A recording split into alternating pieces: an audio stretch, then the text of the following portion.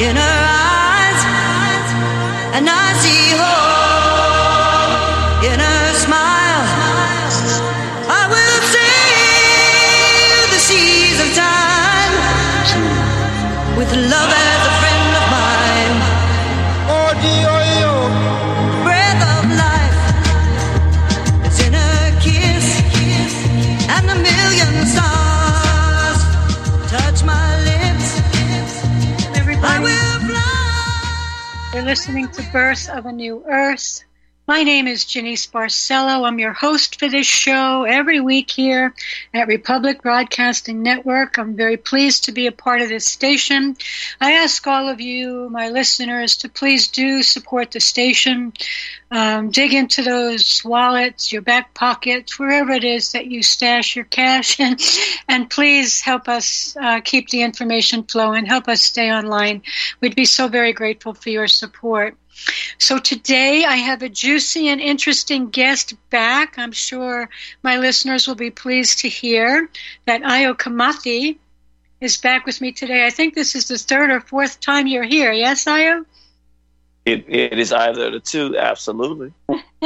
So glad to have you back. And for those who may be new, Ayo was a Black nationalist who has come to the realization that white people are not necessarily the enemy, that actually Jews are the driving force behind all of these issues.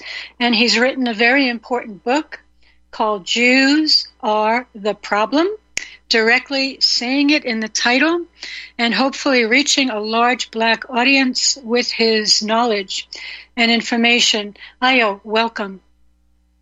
Thank you. It's an honor to be here. I'm glad to be back on the program. Yeah, I'm so glad you came back. So how is the book selling going? Are you reaching a lot of Black people with your information? Let me say it. We're reaching a lot of people generally. So when I say that, I don't know that sales are going more to Black people than other people. We're reaching a lot of different people. Okay. We're reaching the international community. We're reaching Black people. We're reaching white international community. We're reaching Asian people. We're reaching a lot of different people. Good. Okay.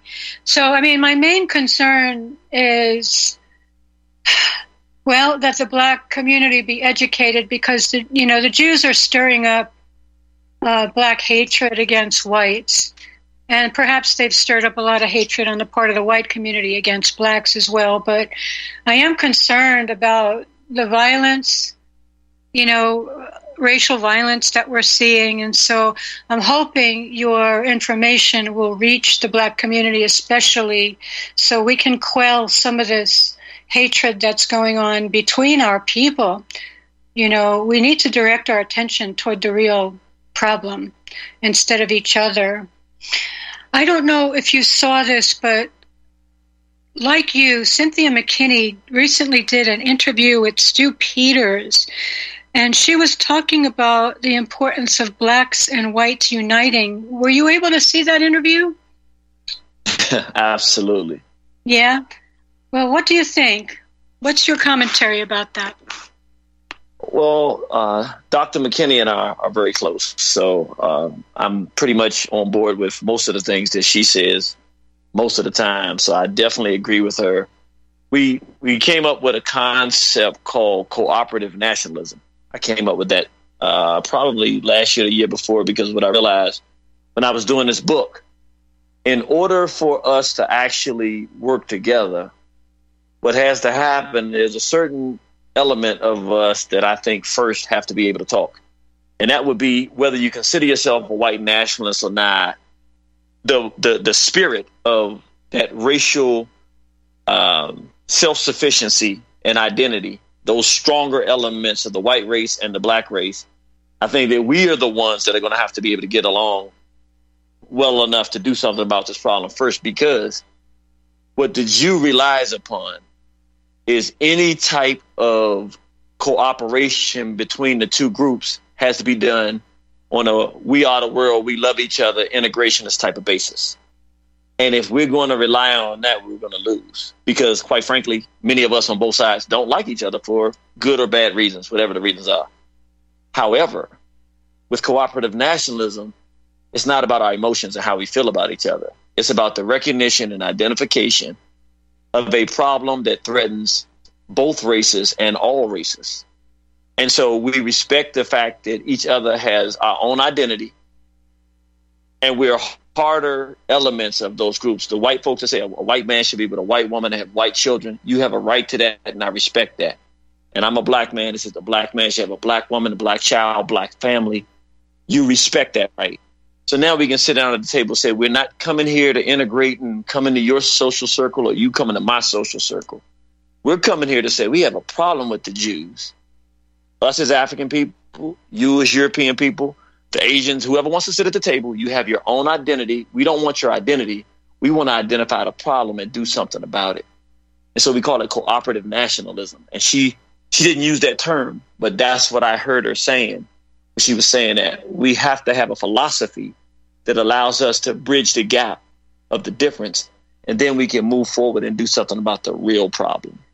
Yeah, so you are in a very similar place to where I'm at in terms of, yes, we need to unite to fight the common problem, and we also need to have our own places on the earth with our people, not integration, but segregation, because this is the normal state of affairs on the earth, and the way the Creator arranged it with the force and push for integration.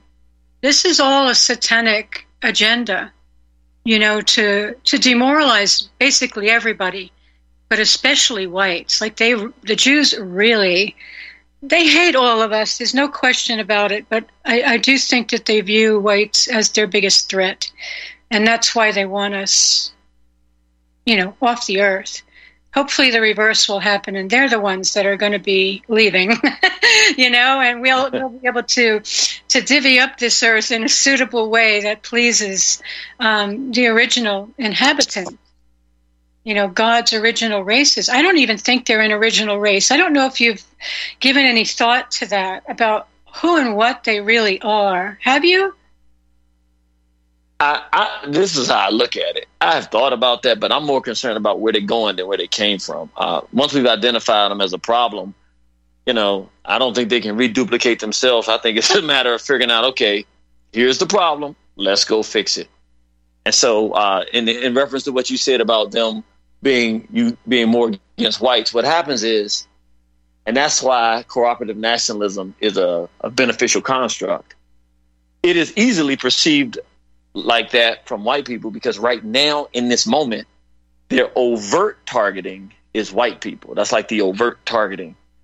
But we've been targeted for so long that it's hard for us to even put a date and time on it. So from a black perspective, you talk to black people, we would say we're the target. If you talk to white people, they would say they're the target. If you talk to Asians who know about the whole SARS thing and what they did with that when they were targeting Asians, it would be Asians saying, no, we're the target. The opium wars, with the Sassoon family bringing England in, they would say, we're the target. Everybody, the Russian would say, we're the target. They're always trying to undermine Russia, which is true. The Bolshevik Revolution, they target everybody. But we don't talk because the Jew creates so much animus between the groups and then pits the groups against each other. We so busy trying to deal with the immediate interaction that we have with one another that's hostile, that we have a difficult time stepping back and see who put this into motion. How did this occur? If I can just tell this real quick, when I say the opium wars, it's important to understand. My whole life, I said, and I mean, I'll be honest about it. All I said was, look at how evil the English are. They ran in there to try to open up the doors of China and trade, doping them up, just like they did crack cocaine in black community America. Look at these white folks. I had no idea that England got dragged into that or brought into it, invited in by the Sassoon family. These are Iraqi Jews who went into China and were making money and said, you're not going to close your markets to doping your people up to us. And arrogantly told them, you're not going to shut your doors to opium and dope. we're going to go get the English, and invited them in with the economic benefit of opening up trade with China, and invited Europe into the war. So yes, it was white people who did it, but England wasn't looking at going to war with China. The Opium Wars was a Jewish war, just like the Sacklers and the Opioid War in America. Yeah. Who knew that? I didn't know that, you know?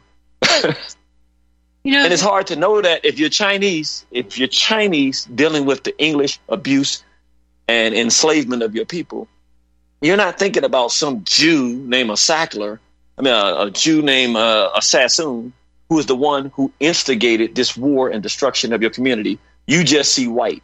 So even once you fight them and put them out, you're staring at white people as your enemy. And then the Jew comes around and then comes in with communism to help you and to be your friend and sell you some weapons to fight the white people that he used to go and fight you. And now they have all of us fighting each other while they're sitting back instigating these constant troubles amongst us. You know, I also think that the English were taken over by the Jews in like the year 1100 and something. You know, Britain has been totally controlled by Jews for a very long time. So that's the thing, is that they infiltrate and they look like us. Wherever they go, they carry the skin color of the people who they're trying to take over, basically. They're chameleons. This is a very interesting race, the deeper you go into it. So these British that came over to take over the Chinese may very well have been Jewish anyway. You know what I'm saying? Obviously, all of it's orchestrated by them. And that's a key piece for people to understand. But also that these so-called white people that did this to China may very well have been all Jews anyway. So let's take a deep dive into who these people really are. You did a recent talk in front of what looked to me like a bank. Really, where were you when you did this speech out on the street? Yeah, we were in front of the ADL headquarters. It was on the 10th floor in an office building, and there's a bank right next to it in Connecticut Avenue in Washington, D.C. So we went to the ADL headquarters. And what did you do there? It was on October 2nd, so it was 5 days before the Hamas situation. And they had attacked Dr. Cynthia McKinney, and we were and she had put up an interview that I was going to be having with. She just put a flyer up on Twitter. She didn't do anything but share the flyer where myself and David Duke were supposed to be scheduled to do a discussion. And it got like 1 million something views. And Twitter started shadow banning her and all of this kind of stuff. But the Jews came out with a lot of nasty hit pieces about her. And she's a good, close personal friend of mine. And I don't take well to that stuff. So I got a few people and said, look, we're going to go out there on October 2nd. It was like 10 days after they did it. And we said, let's go out there and be in front of the ADL headquarters and see what they want to do. And then we're going to tell people what's going on. We're going to tell people that the Jews' time is running up. And that, we just said a bunch of things out there. We spent about an hour and a half out there right in front of the headquarters with our sound system, microphone. And we told people who they were, the damage they were doing, the destruction of America, and basically daring them to come out there and say something about it. So did you have any interactions with members of the ADL, or what happened when you were doing this? No, they didn't show their face. No, because they're cockroaches. They hide in the... That's how they are. That's right. That's right. That was wise for them, though. They know who to do that with and who not to. So we made our point, I think. Yeah, but I did watch part of it, and there was a little bit of a confrontation. Do you want to share about that? Yeah, some suspected Jew. He looked Jewy to me. I'm not positive, but he looked Jewy. He came by and babbling something. And basically, I confronted him directly. I didn't back away from any of his accusations, and pretty much he ended up scattering off. The objective, for whatever reason, or something he heard, he wanted to challenge. And one thing I decided is, since Jews are trying to destroy the First Amendment in this country and strip American citizens from it, no Jew will come when I'm speaking and get an audience. you're going to strip the First Amendment from the rest of us. Well, I'm stripping it from you then. You're not coming anywhere where I'm speaking and being disruptive. That's not going to happen. So fortunately, the good thing is that we had already contacted the police and told them, hey, we coming to do this. And they said, no problem. Do whatever you have to do. You got a First Amendment right. So they were informed that we were coming, and they informed me. So they supported you. They sided with us when I started telling this guy, whatever I said to him, I don't remember what I said. Whatever I said, he knew what the point was, and the police sided with us and told him to go on and scatter. So, yeah, it worked out well. I wonder if the same would have been true if you were a white man. It would have. This is the interesting thing. This is what's very interesting. And it's only, time is an interesting thing. Being black in this society, we've always thought that if we try to do something, they'll not let us do it. That's like from the time I was young. We always felt that. Even now, I still have to struggle with that. Sometimes what we don't realize is, no, everybody's not thinking like that. In this dispensation of time, it's really not like that. After what happened on January 6th, their policy in D.C. is whoever wants to do the First Amendment, let's follow the rules and let it happen. For white folks who suffered and are in jail between January 6th, your perception is like black people's perception always is. We think everything is lined up against us. I'm not saying that the Jews aren't lined up against all of us. They are. But actually, if a white group decides they want to do the exact same thing, as long as they go through the proper protocol, don't be hostile with the officers and things of that nature, right in this moment, you'll be fine. In D.C. Now, I don't know about different areas, but in D.C., because they have a protocol of how they're doing things, they want to make sure everybody has their First Amendment rights. If you just walk the right line, you're not going to have a problem right now. That's interesting. Because I remember watching a video you did. You were talking in front of, I don't know if it was senators. I can't remember exactly where you were, calling out the Jews. And my first thought, and the thought of other people I shared that with, was, see, a white man would never get away with doing that right now, based on the current, cultural situation. So the fact that you're black is really helpful. Yeah. What happens is it's not that a white man wouldn't get away with it. This is what's happening. A black man would never get away with it. But what's happened is now that they've turned the energy on white people, they don't expect and they can't afford for a black person to do it, because this is the problem. If a black person does it and they attack the black person in that moment, then it will force white people who are getting treated the same way and agree with what the black person is saying to start saying, wait a minute, are there more black people like this? And it can create it's something for us to talk about. That's the biggest fear that they have, is that the white man that would go in there and say what I said, and the black man who will go in there to these legislators and say what we're saying. Their biggest fear is that those two people would sit down, because those two people have to have a kind of courage that's different than it is standard in the environment. And once you get those men and women with that kind of personality come together, then you got a force to deal with. They don't want that to happen. It's nuclear, is what Dr. Cynthia McKinney was saying, because now you got the real fighters, the people who don't operate with the same frequency of fear, who will walk right through right into the fire, and will do it with wisdom, courage, and directness. If you get black and white doing that, it's almost like the Civil War. We didn't come to the Civil War because we liked each other. You all wanted to maintain a republic. We wanted to get into slavery. We made the deal, set it down. You're not going to beat those two forces together. You're not going to beat aggressive black people and aggressive white people. I've looked at it historically. Right. You're not going to beat those two together. It's not going to happen. We have to go to break, I.O. I'm appreciating the interview. I'm really glad you came back. Friends, please stick around for the next part of the show with I.O. Kamathi, author of Jews Are the Problem. We'll be right back. We're invited to live our divinity. It's the birth of a new way on planet Earth. We welcome this new day on planet Earth. It's the birth of a new way on planet Earth. We welcome this new day on planet Earth.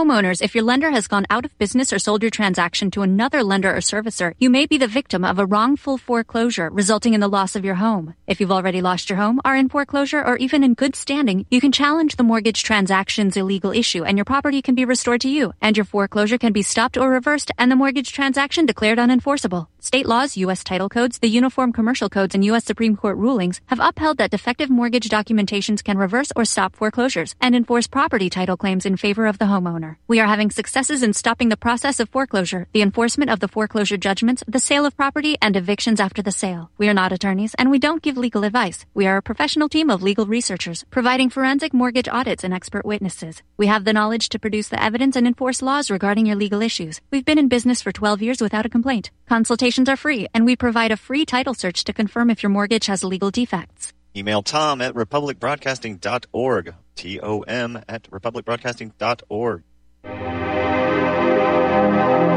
I'm so excited to have you as part of the Wild Pastures family, and we look forward to bringing you the pasture-raised meats that you and your family will love. Now, we started Wild Pastures because so many of my clients would tell me they just couldn't find high-quality pasture-raised meats, and even when they did, it was so expensive that they couldn't afford to eat it regularly. Now, I'm not talking about the bottom-of-the-barrel healthy meats that have claims like natural or free-range or even cage-free, terms that were actually created by the industrial food industry to make us feel all warm and fuzzy about buying their low-quality products. I'm talking about truly nourishing pasture-raised meats, the kind that you'll never really find in a grocery store. Our farmers are doing things beyond organic. Our beef is 100% grass-fed and grass-finished and raised on pastures free from chemicals and other pesticides. Our chickens are 100% pasture-raised, where they get their natural diet of grass and forage and insects. We will never settle for free range, which is actually one of the most deceptive terms in the chicken industry. In fact, less than 0.1% of the chicken consumed in the United States is truly pasture-raised in the way that ours is. And our pork is 100% pasture-raised as well. So if you care about where your food comes from, then you have definitely made it to the right place. As a Wild Pastures member, you'll be supporting the most highly principled farmers in America and getting the most nutrient-dense, nourishing, and sustainable meats in the world. I'm confident you'll love being part of our mission at Wild Pastures, and you will really love the delicious, nourishing meats that we're going to deliver straight to your door. Visit republicbroadcasting.org and click the Wild Pastures banner ad. Secure a shipment today. Beef, poultry, and pork, raised the way nature intended.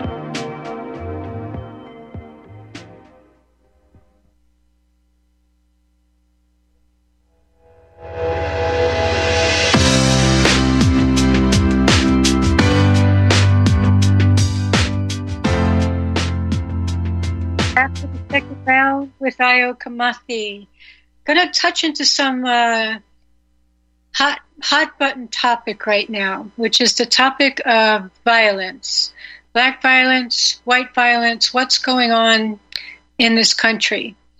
And I think I'm looking at an image that you sent me, Io, from New York City Gov statistics. Is that right? I sent you some statistics, yeah. Yeah, I think this is the one you sent, where the victims of shootings are actually 73% black, and the suspect 74% black, and the arrestees 71% black. This is for shootings in New York City. Do you want to? And then for whites, according to this graph, whites were 2.3% of the victims and 2.1% of the suspects and 3% of the arrestees for shootings. So I'm assuming this is murder, or maybe not. If it's just shootings, it's shootings. If it's murder, then it's murder. They have different statistics for different pieces of it. Yeah. Well, what do you have to say about this? Because it looks like the majority of the shootings are being, at least in New York City, are being caused by black people, based on this graph. Sure. So this is what's happening. And it's happened in history. This is kind of not part of why I did the book, for anybody that read the book, there's a whole chapter that kind of deals with it. It's very important. Jews are very effective in this kind of thing. There is clearly a problem with black violence in this country. That's not a question. But there's a problem with white violence in this country. And there's a problem with all kinds of depraved behavior in this country now because the Jews are collapsing the country. So that's something that is true. On a very practical basis, it's very bad in our community. I'll acknowledge that. But what happens is the Jew comes in and they feed the information in a way that triggers white people to go out and kill black people. It's just what they do. Now, they give the impression that black people are organized out here killing white people. That's the impression they give. That's not true. It's never articulated as the right thing to do by anyone with power that's organizing to make these things happen. There's no power behind it. There's no organization behind it. There's no infrastructure behind it. You have some lawlessness that's going from the black community spilling over to the white community. And they feed that to white people. Then they create algorithms now that they have this technology. And they show video after video, if you get on one of those algorithms in the white conservative community, of black people attacking white folks. And they racialize it in the minds of white folks because they're trying to ignite white people in hatred and venom towards black people. This is the part. Oh, go ahead. I definitely want to speak to this because there was a video that came out recently about allegedly 15 black students beating a white boy, a 15-year-old, I think, white boy to death. Okay, now I looked at the video. I couldn't see what these 15 students were beaten on. That's number one. Number two, the alleged father of the murdered boy had absolutely no emotion. He was like an automaton when he spoke. There was nothing, no energy that would indicate that this man is actually the father of a boy that just died. So I'm thinking to myself, this is a totally made-up story to activate whites, and assure them of the danger that they're in from black violence. Now, like you, I'm not negating that there's black violence, and I'm looking at these other statistics. These are actually the ones you sent me. But I also think what you're saying is spot on in terms of the kikes using their media to create these images that will instigate us against each other. I want people to go ahead. Yeah, please go ahead. Yeah. Yeah, no, I like what you're saying. I'm going to tell you one of the things, I'm going to tell you how I fought, because even again, all of us have got to understand something. No matter how much you study them, no matter how much you know what they do, they're very, very tricky still. The only reason I actually understand, I was hearing white people say, when I first started talking to the white nationalist community, I was hearing them say things about black violence. I had no idea what they were talking about because I don't see any of this stuff in my algorithms. I don't see any of it. And I was talking to HT, as a matter of fact. And HT said, you got to talk about this black violence. And I just basically told him, what are you talking about? It sounds ridiculous. And he sent me something. And once I watched it, I don't remember if it was TikTok or Instagram. It was on one of those things. I watched it over and over behind it. It was like, I think I watched 5 or 6 of them in a row. And it really, almost for a moment, it started to chill me. And I was like, what the heck is going on? Maybe really something is really going on. Then I said, wait a minute. And I started thinking about how the Jews operate. And it took me back to a situation that happened to me when I was driving. I think it was Kentucky, or it was a white, very, very white state. I was driving home. I'm so sorry. Please hold the story. We're going to skip the last break. Okay. We got to go to break. We'll be right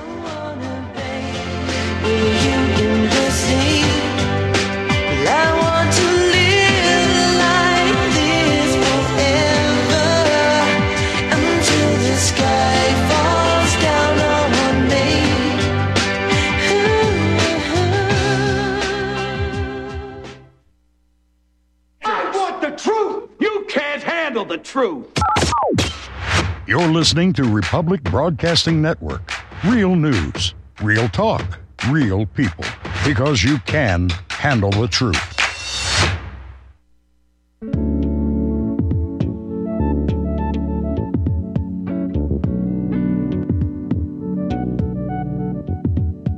Do you truly want to stay out of the system? Are you prepared to buy into the biggest scam since the Iraqi dinar? If not, then put your money where it belongs, in your possession, not in the hands of an international MLM cartel. At Kettle Moraine Limited, we will provide you with the finest Swiss minted detachable gram sheets of pure 24-karat gold for hundreds of dollars less than the so-called privately issued credit cards with elusive gold backing. Gold backing?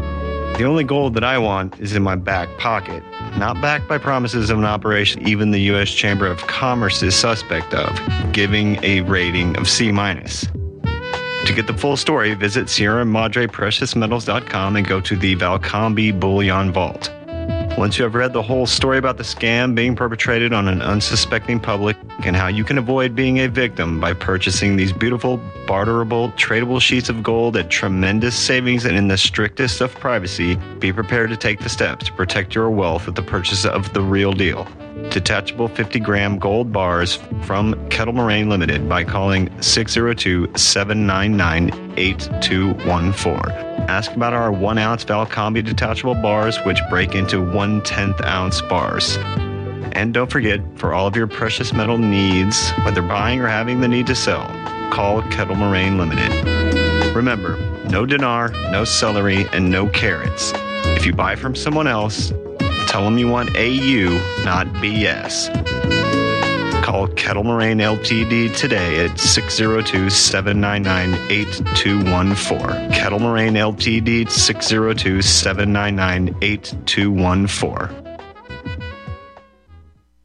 Corporate media dominates the American opinion. Finding independent voices that counter this avalanche is becoming increasingly difficult. With the endless corruption running rampant throughout our government, independent voices are needed more than ever to battle the offensive against our freedoms and liberties. As a listener of RBN, no one understands this concept better than you. Now it's up to you to do your part. The time has come for you to take action and begin broadcasting the truth to hundreds or thousands of people every month. Sound impossible? Quite the contrary. With pointed slogans from LibertyStickers.com, you can reach countless sleeping Americans unaware that they live in a real-life wonderland. LibertyStickers.com has a huge inventory of political bumper stickers and messages that reflect the truth about our government, our politicians, and the future of America. With so many in stock, there's one perfect for you. Visit us today at LibertyStickers.com. Again, that's LibertyStickers.com. Do your part. Your voice is important. Let it be heard.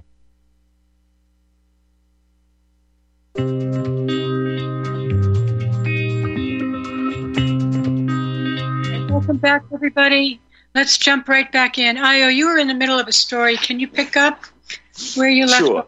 Yeah, thanks. Sure. I learned this. I was driving to, I think it was West Virginia or Kentucky, one of them states. Anyway, I was listening to one of the radio stations, largely white audience, white conservative.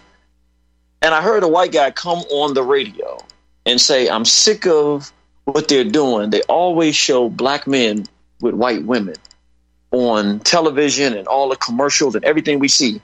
And he was just infuriated. And I'm sitting there listening to it and I'm hearing him.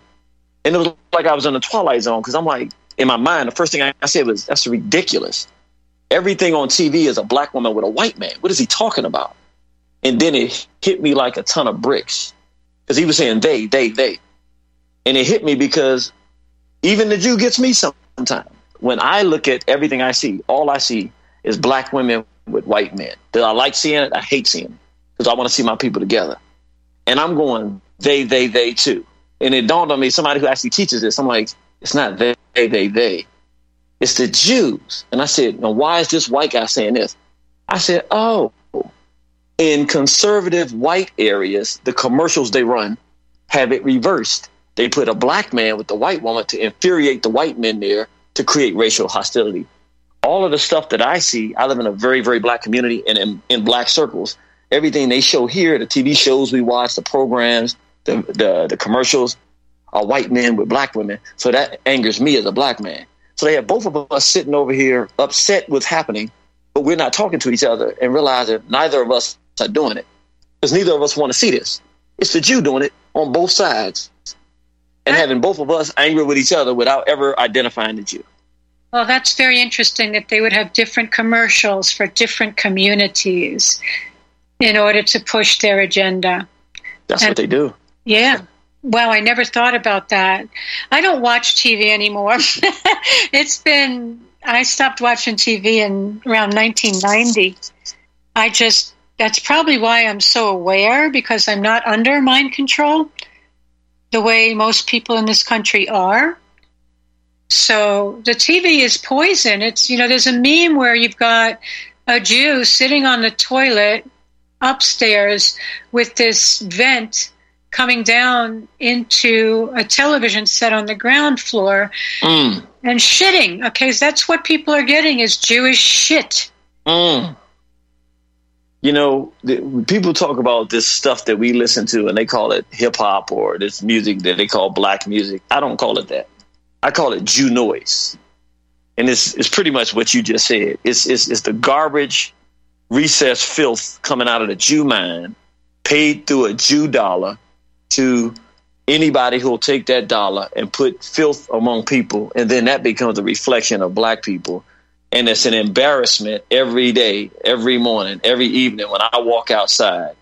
I hear my own people using that N-word over and over again. And then I look over at white folks and expect them to understand the disrespect that is attached with that word. But my own people are using it as they're funded by Jews to put it in the music as if we believe that's what our own identity is. So it's like you said, we're in a Jewish sloth trough of filth. And it's time we start identifying who's doing it and do something about it. So that's why I like these conversations we have. Yeah.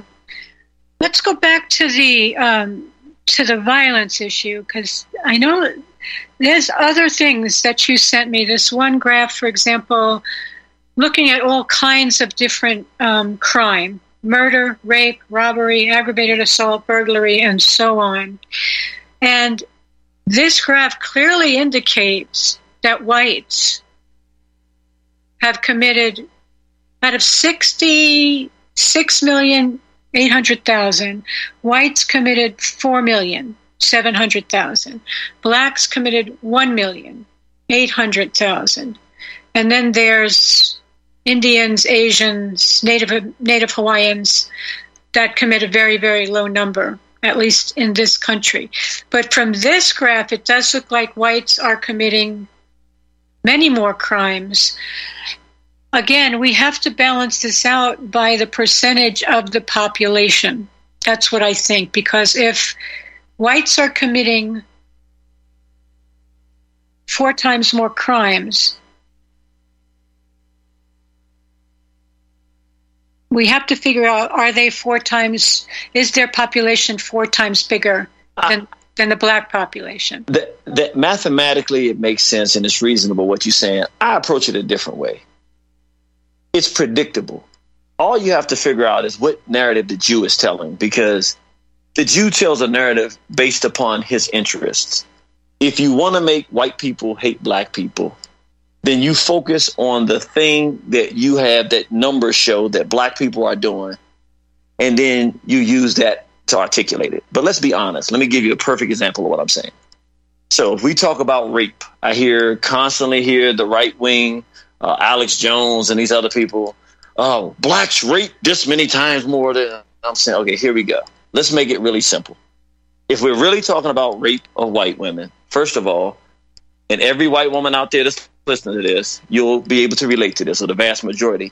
When you were molested and raped in your life, we're not talking about no figures that some Jew is putting out there. That person likely was not black. They were probably white. They were probably a friend of the family, maybe a member of the family, maybe an uncle or a father or a cousin or a next door neighbor. If we are black and the woman was raped, we're not talking about during slavery. We're talking about now. The person that raped you was probably black, probably a next door neighbor, probably a member of the family, probably somebody you went to school with, probably somebody at the church. But if we're talking about interracial or interethnic, not interracial, interethnic rape, it makes no sense for white people to be saying anything about black people. It's ridiculous because Jeffrey Epstein was convicted with Ghislaine Maxwell of international organized sexual abuse and molestation of white girls. That's what they were doing. Non-Jewish white girls, as articulated by one of the victims. She talked about it very clearly. They hated white people. They thought that we were less than them, and they were systematically raping us. Ghislaine Maxwell and Jeffrey, they were Jews. But you don't hear white people saying Jews are a higher percentage of the rape molestation that's going on interracial than anyone. Why? Because white folk are scared to say something about some Jews. Now, that's one that you can point to, and we have facts and figures on, and not just facts and figures. It's international. So it's the scope of it is bigger than just here in America. They're taking American white girls out of poorer communities and taking them international to get them raped. What are we talking about? But I bet you those people that quote those statistics they won't say that. Well, they're doing it. They've been doing it in Russia, taking Russian girls, taking white girls to other parts of the country, the other parts of the world, rather, including Israel, for sex trafficking. They have been enslaving all people, not just black people, because, you and I... That's true. You and I briefly talked about this, that, the history of America, there were Irish slaves here at the very beginning. What they did to the Irish people is horrifying. And, they blame it on the British. And I'm not saying the British are completely innocent, but clearly, who's running the show here for this kind of evil? I'm right there with you. Is it white people committing the rapes, according to these numbers, or are they Jews? And they don't list that. So they go as white in America. So we have no idea what percentage of those rapes that are occurring are Jews. What we do know is from the documentation we have that when they do it, molestation is bad no matter how it's done. But in terms of its magnitude, it's one thing when some creepy uncle was molesting somebody that needs his head knocked off and thrown in a ditch. But it's another thing when someone has a Ponzi scheme. You go get 10 of your friends and bring those 10, and then I'll get them to bring 10 of their friends, and I'm going to molest all of them and take them around the world and do it. And have an organized system of doing it so that we can give all of the politicians in America their choice of the little girl to molest and then film it so that we can hold them hostage so that when we take over and overthrow this country, they won't be willing or capable of saying anything because we can always put out a tape of them doing it. That's a whole nother level of molestation. Children being used as pawns, as honeypots, or creeps, or people who may not even be involved in pedophilia, but get introduced to it by some tricky Jew and now become traitors to the American Republic. Like, nobody's talking about that. I'm saying the same people, and I want people to hear this, particularly this audience. These statistics that are being given by a Jew for the purpose of creating animus and hatred for white people of black people. They've done it before in the history of this country. And all they have to do is say something related to violence and sexuality. And white folks get infuriated and then start killing black people. That's the history of this country. Even if no black crime has been committed against any white person. Now, in this case, there is a black problem with crime, but there's a black problem with white drug use. I mean, the Jews are destroying everybody. So if you go to Oregon, if you don't think you're going to see a bunch of white people that look like zombies, you're wrong. You're going to see that. When it was crack cocaine in the black community, we were the monsters. Nobody's saying that now about this opioid crisis or this fentanyl crisis. It's killing more Americans than anything else. Who's doing it? The Sackler family. Who are the Sacklers? Jews. Nobody's talking about the Jews doing the same thing in America they did in China with the opium wars. Doping them up with opium and destroying the population. We know who's doing it here, Jews. Why is nobody talking about that? Well, we are. I know you are. I want to just back up a little bit about the drug problem, because what we all need to understand, and this is a core piece of my work, what's going on in early life, what they're doing to us through the prenatal care system and the hospital birth system. People need to know that our babies are being born on fentanyl. When you go for an epidural, they are injecting fentanyl into a laboring mother's body. When you inject a synthetic opioid drug into a laboring mother, her body will not be producing the natural opiates of birth, right? So what's going to happen is that baby will not experience love. The mother won't either, nor the father if he's in the space where the birth is happening. They're not going to be able to produce the neurobiology of love that should be happening at birth and that bonds a family. And the baby's going to come in with a drug-induced, what's called euphoria. Euphoria is a medical term for a false sense of well-being. So these children are imprinted with a memory of synthetic drugs providing a sense of well-being because there is no love present, or it's very hard to activate love during a hospital birth. It's very hard to experience birth the way the Creator designed it because of the Jewish interference and the Jewish drugs. And these kids have no baseline memory for family love, for deep love, oxytocin-driven bonding. It's gone, wiped. Let me say something. It's not exactly what you're saying, but it pivots right off exactly the base that you just said. See, this is important dialogue. You know, empathy is something that we have to start learning, because if we learn not sympathy, not friendship, but just basic empathy, it improves our capacity to see. I'm even talking about myself here. There was a time where I didn't even know that white folks could feel pain, because those have been the people that have been enslaving my people here. So I see them as enslavers.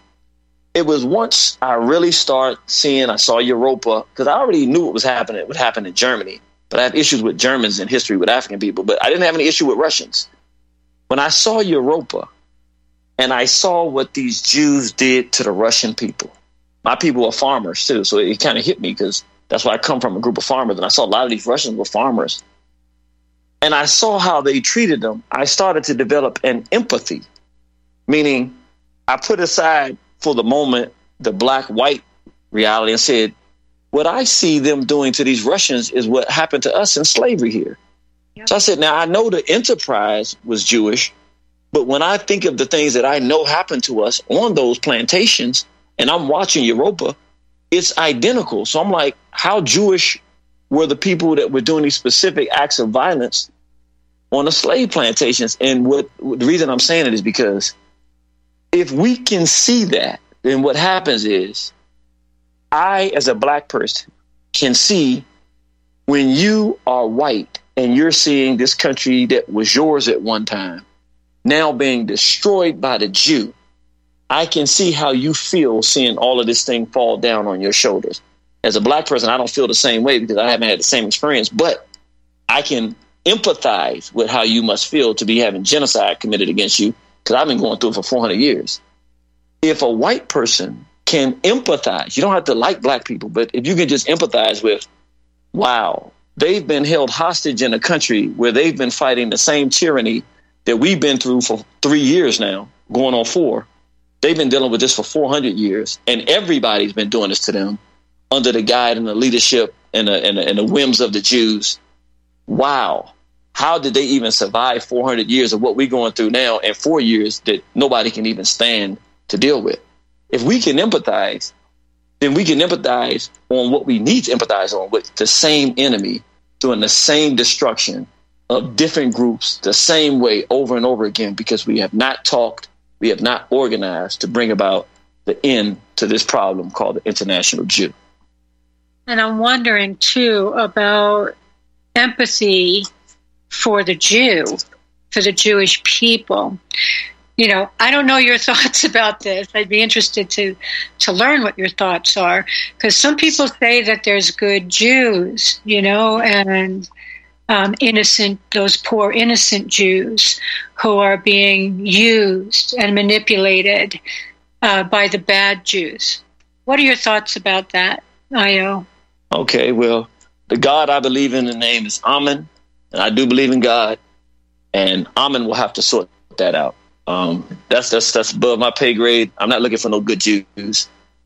Jews are the problem, and I want to deal with the Jewish problem. And if there's a good one, I'm going to do whatever he does with them and give them their good reward somewhere else. But I don't have nothing to do with that. I don't even think there's a good definition. Every time somebody asks me that question, I say, give me the definition. Is a good Jew a Jew that is fighting his own people, which would make him a traitor, but then he's a good Jew to me? Or is a good Jew the one that's more Jewy than the other ones and is more effective at committing genocide against all of us, and we don't know that he's doing it? What's the good Jew? Explain to me what the good Jew is. I never get a good answer. So you help me out. What's a good Jew? Help me out. I don't have a definition, but I'm assuming it means the Jew who is fighting against the Jewish agenda. People like Benjamin Friedman, for example, or forgot the name of the guy. I'm reading a book right now who totally came out against his own tribe. This is many years ago. There've been a couple that have come out strongly against their own people. Bobby Fischer gave some good. I would say this. Are there some Jews that give some good analysis about Jews? Yeah. Brother Nathaniel does that.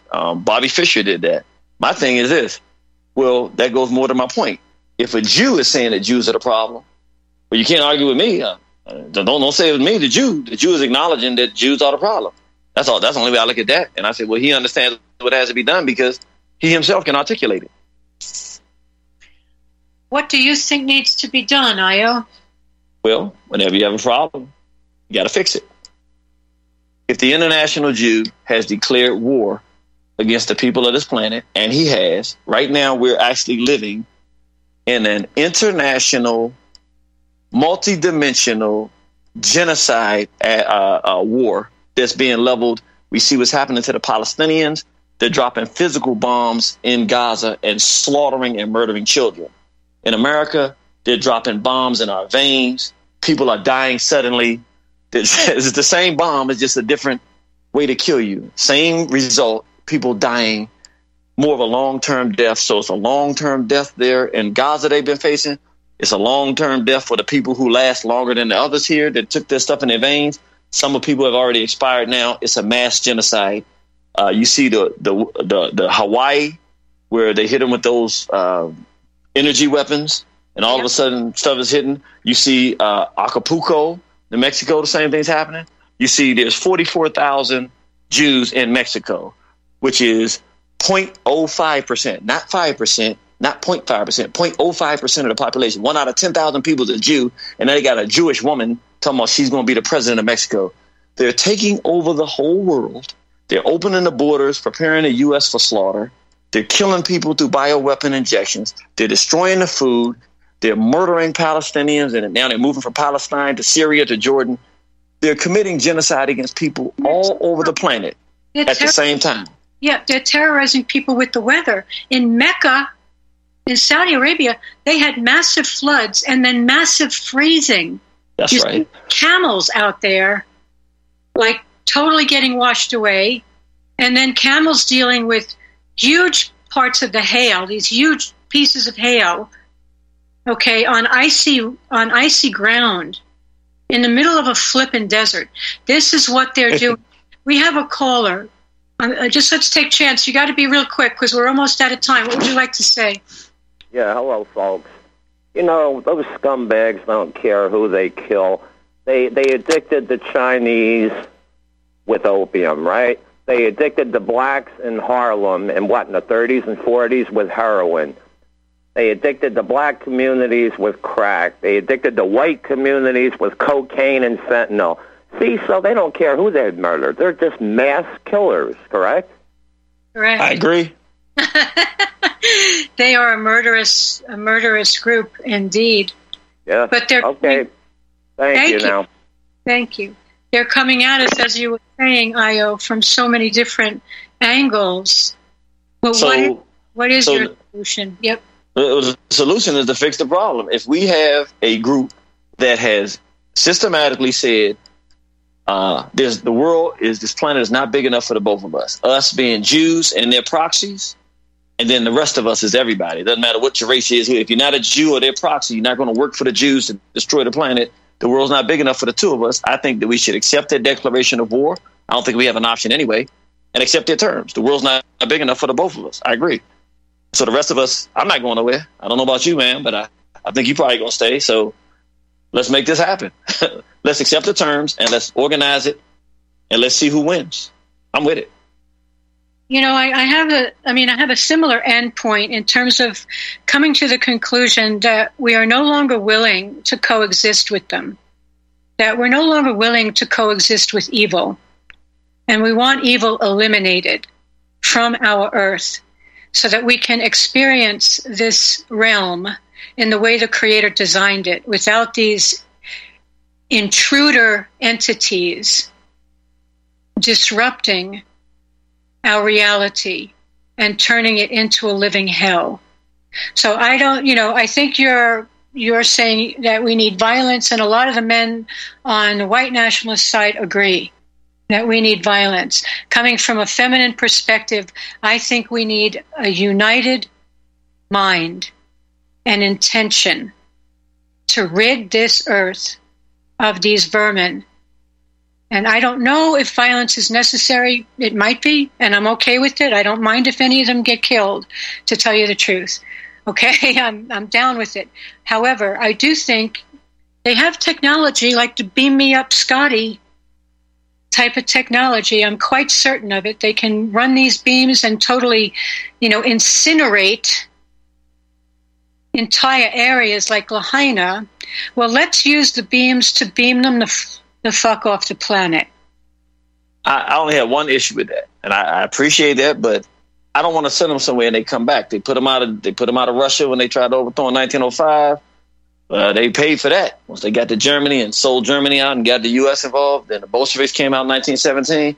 The Russians paid for that move. I don't know if putting them out works. I don't think it works. That's why they got to go off the earth. You can't just expel them from a country or an area. They have to be expelled from the earth. But what if they meet some fancy alien somewhere with a nice weapon and come back with an even bigger weapon from another planet? How about we add to it that they have to be quarantined for the rest in the furthest corner of the furthest universe, so that I'm not comfortable. They might find Thanos and snap their finger and pop back up here even where I like where you're going, but I feel a little more comfortable if we just accept that declaration. It's not big enough for the two of us. I agree with them, and let's just work it out. We're out of time. How can people find you? They can find me at JewsAreTheProblem.com. They can find me on Gab at Jews Are the Problem. All right. Good to have you back, brother. Thank you for taking the time. Thank you, everybody, for listening, and Chance for calling in. Thanks, Frank, my producer. God bless you. See you next week. All right. Bye-bye.